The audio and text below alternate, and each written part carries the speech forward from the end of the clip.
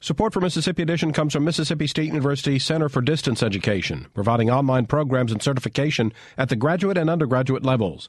Distance at State. Even there, you're here. More information at distance.msstate.edu.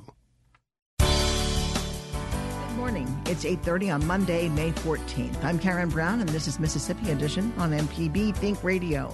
On today's show, find out how Mississippi mental health care advocates are working to educate and to fight stigma associated with mental illness. If everybody is trained to think and see that kid who might be struggling and pull them in, that can be what saves their life. And after Everyday Tech, May is Stroke Awareness Month. Hear the story of how a daughter identified her mother's stroke in the nick of time. Then, insect-borne viruses like West Nile are infecting more Mississippians, why experts say it's preventable. That's all coming up. This is Mississippi Edition on MPB Think Radio.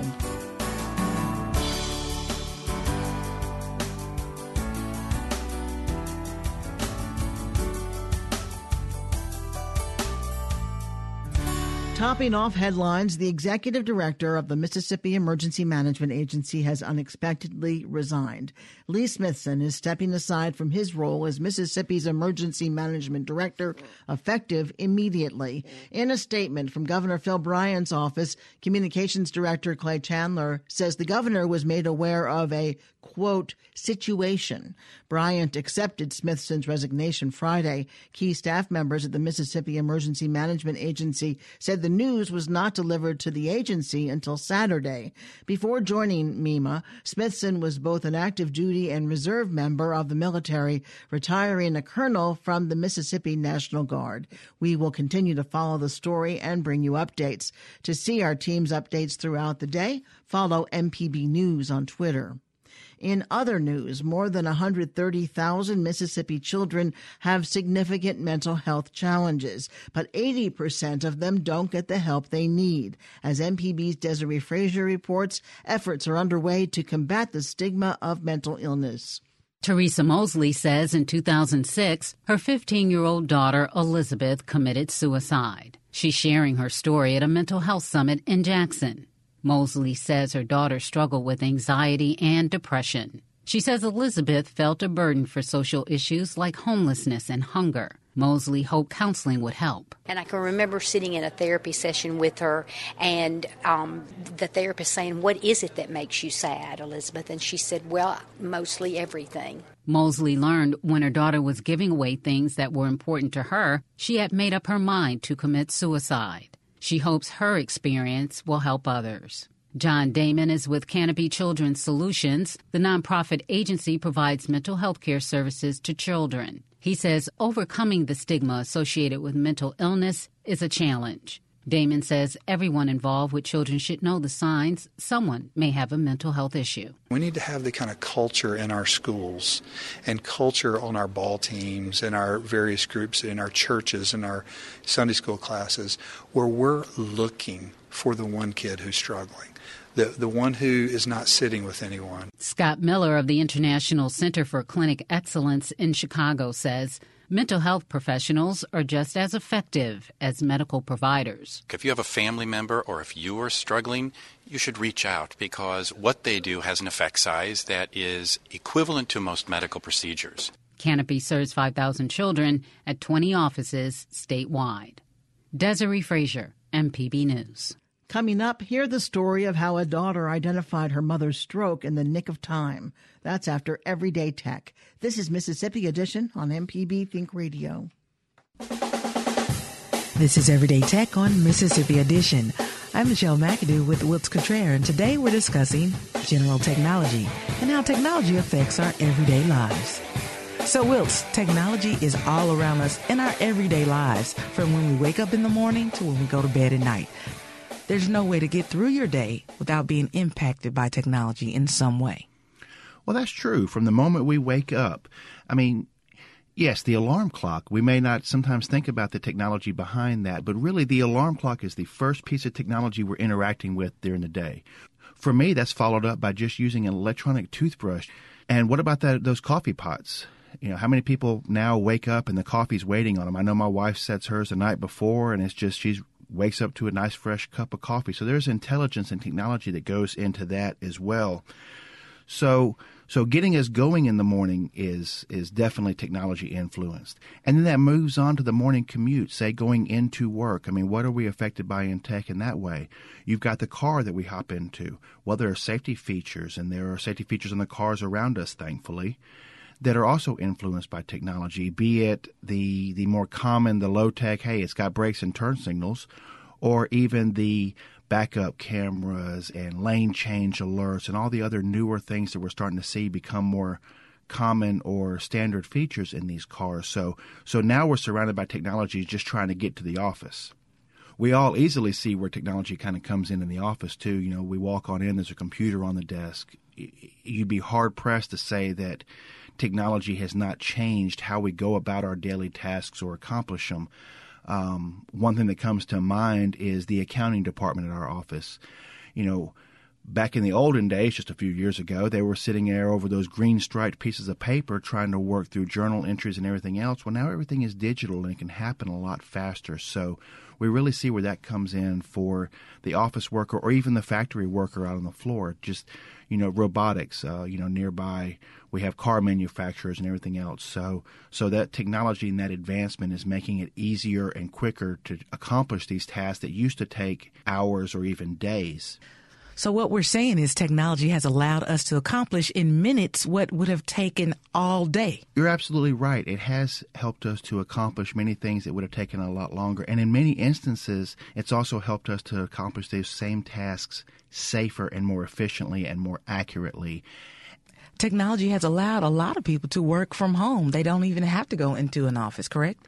Well, exactly. Yes, you can actually, through VPN technology and other ways to connect into office resources, you can actually work from your house. So you could be getting your daily job done while sitting there sipping a cup of coffee out of your coffee pot in your pajamas. And so getting us through the day with technology, you know, a lot of times we see that as an office function, but really it goes back in the car with us when we go home. What about when you turn on the radio in the afternoon? Just some people listening to our broadcast today, you could be hearing this from the internet. You could be hearing it from the radio. You could be hearing it from satellite radio. So really even radio has changed, just like television has changed in that we have streaming services now and you're getting more things on demand. So the technology is actually bringing us the news in a different way, be that in our commute or at the house. And then let's not forget, once you get home in the evening and you've made your way through dinner and you're finally relaxing and you're about to lay your head down, technology is there too. It could be that CPAP machine that is helping people with sleep apnea get a better night's sleep and a safer night's sleep. It could be the security system that you turn on in your house that makes sure that whenever you lay your head down at night, you can actually lay your head down at night with peace. And it could even be something as simple as that fire alarm or that carbon monoxide detector sitting in your home that makes sure that as you are sleeping, that you and your family stay safe at night. So we can really see that from sun up to sundown, from the time we wake to the time we sleep, and even while we're asleep, technology is definitely there to help us, to make our jobs easier, to keep us safe, to keep our families safe. The thing we need to be mindful of, however, is that we use technology to enhance our experiences and our tasks and not replace the human aspect of what we're working to accomplish. We will talk more about general technology and how it affects our everyday lives on the next Everyday Tech, the show that comes on Wednesdays at 10 a.m. You can always send us an email to everydaytech@mpbonline.org. For Wiltz Cottrell, I'm Michelle McAdoo. This is Everyday Tech on Mississippi Edition. This is Mississippi Edition on MPB Think Radio. I'm Karen Brown. Mississippians suffer from strokes in greater numbers than any other state, according to medical experts. 8,000 Mississippians suffer from strokes each year. About 1,000 die, according to Dr. Chad Washington.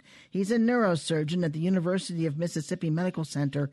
He tells MPB's Desiree Frazier the factors that contribute to suffering a stroke. Sometimes it's due to a combination of high blood pressure, high cholesterol.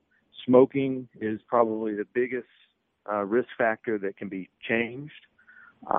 Problems with a person's heart.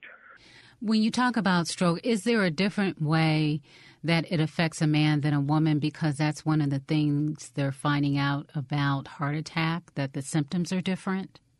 Typically, no. The symptoms tend to be the same. Women do have a little bit of higher risk for certain types of stroke, but the symptoms tend to be the same between males and females. And what are they? Well, it depends on the type of stroke, but if for an ischemic stroke, which is most common, if you have loss of the ability to speak, you notice a facial droop or sagging of the face, if you're weak on one side or you feel numbness or tingling on one side, or if you're all of a sudden very dizzy, that's called vertigo, those are all signs and symptoms with stroke. It seems like every individual that has a stroke, it impacts them differently. Not every stroke is the same, and not every person is equally affected by a stroke. So it depends a lot on which part of the brain has been affected. Is it possible that the brain can heal itself? Or can you go in and do something to the brain to improve quality of life? Once they've had a stroke and are in the recovery phase, there is some healing of the brain and some ability of the brain to sort of what we say rewire, but that's not the same for every patient. So some patients will have a stroke and their symptoms will stay there for the rest of their life. Some patients will have a stroke and the symptoms will, over time, will improve. It really is very patient-specific. How can a person protect themselves from getting a stroke? In Mississippi, the biggest thing you can do is stop smoking. The next thing you can do is have regular visits with your primary care physician where you make sure that your blood pressure and cholesterol are controlled. Dr. Chad Washington. Irene Williams is a supervisor at a medical clinic in Jackson. She says her mother had a stroke years ago. She tells MPB's Desiree Frazier she could tell something wasn't right even though her mom could not. My mother suffered a stroke, a hemorrhage, during revival at church. I noticed her having some slumping or facial changes at that time. And I went to her and asked her, was she feeling okay? And she immediately said, yes, I'm doing fine. Is my makeup okay? Do I look okay? And I said, did you take any medicine? And she said, just my blood pressure medicine. And I said, okay. And she said, well, I want to stay. And I said, well, I think we need to go. So from that point, we were able to get her to the hospital. And it took at least another 2 hours before she had the stroke. And, you know, she lost bodily functions at that point, but she was still able to communicate with us. So we did watch her go through that process. Now, it's a good thing that you recognize the signs. Maybe someone else wouldn't have been paying attention. Exactly. Because, as a matter of fact, it was a very good thing. I was actually sitting in the choir. And when I looked at her, she had a stare and, again, mouth drooping, and her eyes looked very glassed over. So, again, after getting her there, I constantly communicated with her and then also helped her understand she couldn't get up. And I said, I'm going to need you to use a bedpan because they don't want you to get up. She's very cooperative, though, and she understood that. Within the next 8 to 10 hours, it was a critical thing because it was a hemorrhage. So that meant her brain, there was bleeding going on in the brain? There was bleeding going on in the brain during that time. What they explained to us, it was called the widowmaker because they said they see people come in like this. People may be driving home from work and say they're not feeling like themselves, and within hours they're deceased. So I asked to look at the X-rays or the CT scans, and they did give me that opportunity, and her frontal lobe was full of blood. So they called the family in, and they said, we can't give her anything to stop the bleeding, but we can give something for the swelling. And I said, well, go ahead and give it to her. And during this whole time, she was conscious. She was communicating. Was she saying she was in any pain? None. No pain. After the ICU and getting her to a room because she did survive. What they gave her took the swelling down. And the brain has a way of absorbing the blood back. Looking at someone like my mother and her not being able to really turn to the left, turn to the right, her focal point is just looking straight. And she's still alive. She's 87. We just more recently had some other situations because her blood pressure has been the issue all along, but the blood pressure in January became elevated again. And she had been on blood pressure medicine to the point where it started some angioedema, some swelling, lip swelling, tongue swelling, and they took her off. And once they did that, she started to have elevated blood pressures to the point we had a similar situation, thinking she was having a stroke in January of this year, and she ended up having slurred speech, and we came to the ER again, doing pretty much the same thing, but she walked out of the hospital again. She was taking high blood pressure medicine when she had the stroke. Both times. How can that be when they urge people to take their medicine?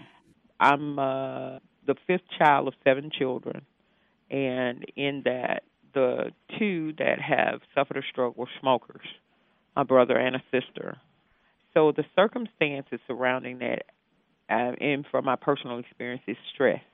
Circumstances, life circumstances, changes, even being on medication, the control of, or the lack of control of stress and life circumstances bring more pressure. So your family obviously has a history of stroke. Yes. How do you communicate to people how to protect themselves? Trying to educate people tends to be the most significant point. After working in healthcare and listening to a lot of the conversations that people have, African Americans in particular like to say, well, everybody in my family has high blood pressure, but, and I don't take my medicine like I should. And I said, well, that's one of those things that you do need to consider. Changing a lot of things in your lifestyle, those things are important. I've lost weight myself because I know stroke and heart disease run in the family. So I am putting myself in a more healthier situation. So I try to advise people to do that. It doesn't go over well because people think you're then trying to run their lives or tell them how to run their lives. They get upset. Say, you can't tell me, how much to eat, how less to eat, or watch my sodium, or those things. But it is so important. Caregiver Irene Williams with our Desiree Frazier. Dr. Rick DeShazo is professor of medicine and pediatrics at UMMC. He says getting to the hospital quickly can reduce complications from strokes. There are 2 kinds of strokes. There's a thrombus, where you have a blood clot in a blood vessel, and then there's a bleed, where you pop a hole in a blood vessel and have a bleed. Not much we could do for the bleeds other than once they've occurred, but the thrombus, the clot, is the more common type of stroke. So over the years, people have tried to do various things, use anticoagulants. Didn't really work that well after the stroke had happened. But for the last several years, there have been neurologists and other interventional people like interventional radiologists trained to go up and get those clots out if they got the patients early enough, or to give folks these thrombolytic agents which dissolve the clot. And so when you come into the emergency room with stroke symptoms, the first thing you do is quickly get a brain imaging to find out whether you have a bleed or a clot. If you have a clot, a decision is immediately made within minutes whether or not to give you a clot buster or to go up and get it. And that has to do with a bunch of medical decisions that are made. If you go up and get that blood clot, can you stop any resulting debilitation after? The original data were equivocal. But now that we have a larger amount of data, we do know that it does spare complications more than not doing it at all. It does not completely get rid of all the complications, but it can make a big stroke have a much larger effect, and can have a little stroke have very little effect. What can you advise people to do? You don't go to the doc in the box or to the quick care if you think you're having a stroke. That is a big mistake, because you sit out in the waiting room for an hour and then they have to call them. You go to an emergency room, and preferably one at a major medical center that will have the kind of people who work there who can take care of that. We're lucky in the Jackson area. We have several hospitals with that capability, and most of Mississippi are within an hour of a place that has that. And that time to when you get there is what determines how bad your stroke is, how quickly they can get a clot buster in, go up and get it, or stop the bleeding if you've had a hemorrhage. Those are all crucial things. So a stroke is just like a heart attack, the same thing. You got to know the symptoms and what they are, and if you think you're having them, you go anyway, even if you're not totally sure, and do it quickly. Dr. Rick, thank you so much for sharing your insight and your experience on this. My pleasure. To hear these conversations again, subscribe to our podcast. Just search for Mississippi Edition in iTunes, Google Play, Stitcher, or your favorite podcasting app. Coming up, insect-borne viruses like West Nile are infecting more Mississippians, why experts say it's preventable. This is Mississippi Edition on MPB Think Radio. Your home for the arts and music is MPB Music Radio. From classical to bluegrass and everything in between, MPB Music Radio has a sound for every ear. For information on where to find MPB Music Radio, visit mpbonline.org. This is Mississippi Edition on MPB Think Radio. I'm Karen Brown. The Centers for Disease Control and Prevention is warning Mississippians about the growing number of illnesses from insect bites. MPB's Ashley Norwood reports.